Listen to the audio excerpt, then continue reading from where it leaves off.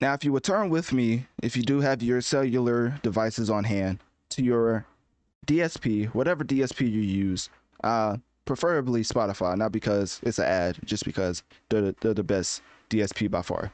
But with that point set to the side, I need you to type in Ray Shrimmer for me, right? And then look at the top 5 most popular tracks, right? We got This Could Be Us, Black Beatles, Come Get Her, Swang, and those 4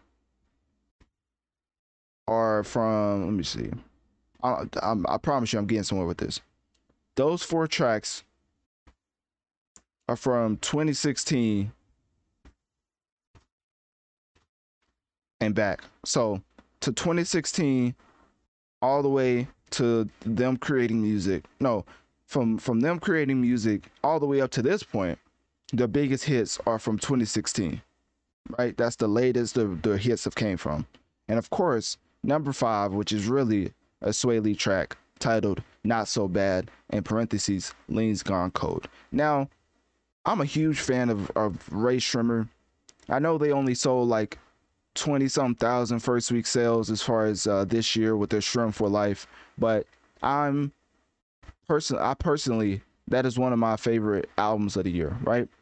I'm just making a point because you see how the most popular songs as a group is from 2016 at the latest. You come over to Swae Lee, and I'm not even trying to be funny. His top 5 most popular tracks, 2 out of 4 of those came out this year.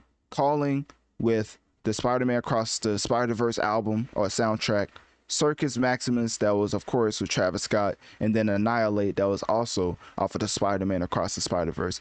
I really say that to point out this fact that I feel like Swae Lee has realized that he has maximized the potential of his group. I think he's realized that he's now, which is nothing wrong with it, and this is no slight to Slim Jimmy, but I think he's realized he is the Beyonce of the group. Because if you go to Slim Jimmy's profile and look at the numbers, it's not even, because I respect them as a group and I respect Slim Jimmy, I'm not even gonna read off Slim Jimmy's numbers. So let's just focus on that's just like you, hey, put 2 and 2 together if you can. So anyways, let's get back to Swae Lee. So Swae Lee, being the Beyonce of the group, it's very apparent that he's now going out more on his own, because of course that's where the numbers come in, and that's where he gets his most return on revenue. It's kind of like if you're a group bringing in 20,000 first week, right? And now you got to split that because there's another guy part of the group, and you're doing 10 times more numbers by yourself. Would you not put out more tracks solely by yourself instead of trying to keep pushing the Ray Shrimmer agenda? And I feel like that's exactly what Swae Lee is doing, because, ladies and gentlemen, he is back with another one. Now, one of the top tracks for Swae Lee that I didn't say was Unforgettable, which was with French almost said French Lee. Imagine that. But French Montana. So anyways, Unforgettable is one of the biggest tracks I think of all time. For the RIAA, it sold over 10 million copies, which, you know, that means it's diamond. I don't know if y'all know, but going diamond is very rare, even in the superstar landscape and stratosphere that a person like Swae Lee is in. So Unforgettable is one of the greatest songs in the past like 3 to 5 years, right? I think that came out in 2017. People still play that to this day. So that was alongside French Montana, and now they're back with a new single titled Wish You Well. Now, Unforgettable became a worldwide hit and was certified diamond by the RIAA. So it has humongous expectations, almost impossible expectations to live up to, because with the track coming out, with it being French Montana, Swae Lee, obviously, if you see on a Shameless Plug, my Analytic Dreams video version, French Montana is showcasing this track, saying, you know, promoting it, and it's out now, but this is from like 3 days ago as he was promoting it, and he was like, me and Swae Lee back with another one titled Wish You Well, and I just can't imagine this even living up to the expectations of Unforgettable, which is why I'm saying that it doesn't have to. As long as it's a solid track, then I would be pleased or satisfied, I guess, as a fan. Because I do have a confession to make. I actually listened to the track, and while it's not an album, it's one single track, so I can digest it and give my opinion if I wanted to. I just want to let the public listen to the track for themselves and hear what y'all have to say about it, because I don't want to sway anyone's opinion,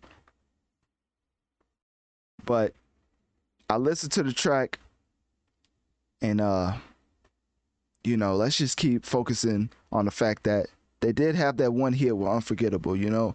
Sometimes, like the great Michael Jordan said, you miss 100. Wait, did Michael or Kobe said it? I don't know. One of the bald headed dudes said, you miss 100% of the shots you don't take. And ladies and gentlemen, at least they shot this shot with this track titled Wish You Well. I mean, you at least had to try to get another hit, because after making a track with another person, a diamond track with another person, you have to try that formula again. As we see with Travis Scott and Drake, they keep coming back time and time again on each other's albums trying to replicate that sicko mode. Sometimes it doesn't work out, but at the end of the day, I listened to the track, but I want y'all to formulate your own opinion. So let me get into some other elements of the track, right? It marks the first time French Montana and Swae Lee have teamed up since Unforgettable, of course. It captures a lot of African vibes, which with Afrobeats and the rise of Afrobeats is really not surprising, but also Unforgettable had a unique type of RPM to it, and it was is rates per minute for people who don't know. But basically, it had a unique RPM, I would say. And for this to capture African vibes from the location it was shot, which was Lagos, Nigeria, which is also the homeland of Burna Boy, who also put out an album, which I'm gonna get into later. But there's other people on this track that's interestingly enough not credited, even though they're providing vocals throughout the entire track. I don't know how that works, but hey, y'all got to let me know. So pop singer Jess Glynne, I don't know how to say that, Glynne, provided some uncredited vocals on the track. So I don't know how much of a pop singer she is, because let me tell you, there's no pop anything that's going to be on the track, add vocals, and not get credited unless you're Lil Yachty and just put out complete trash by yourself.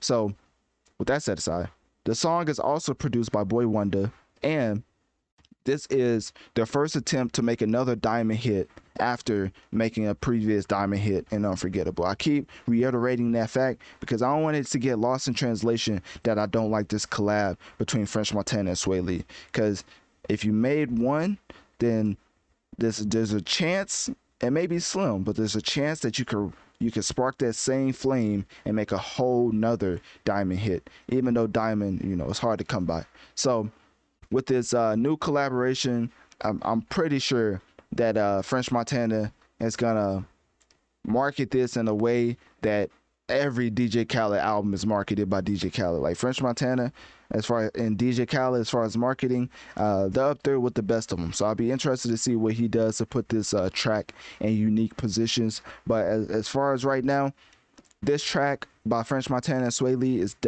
titled "Wish You Well." Is definitely going to be trying to replicate the success of Unforgettable, and we'll see if it's able to reach similar heights. So anyways, click my link tree in my bio. Let me know on one of my social medias. What do you think about Swae Lee and French Montana coming back again with this new track titled Wish You Well? And do you think it will live up to the sales or the status of Unforgettable? Or does it not even matter if it pairs up to the last collab?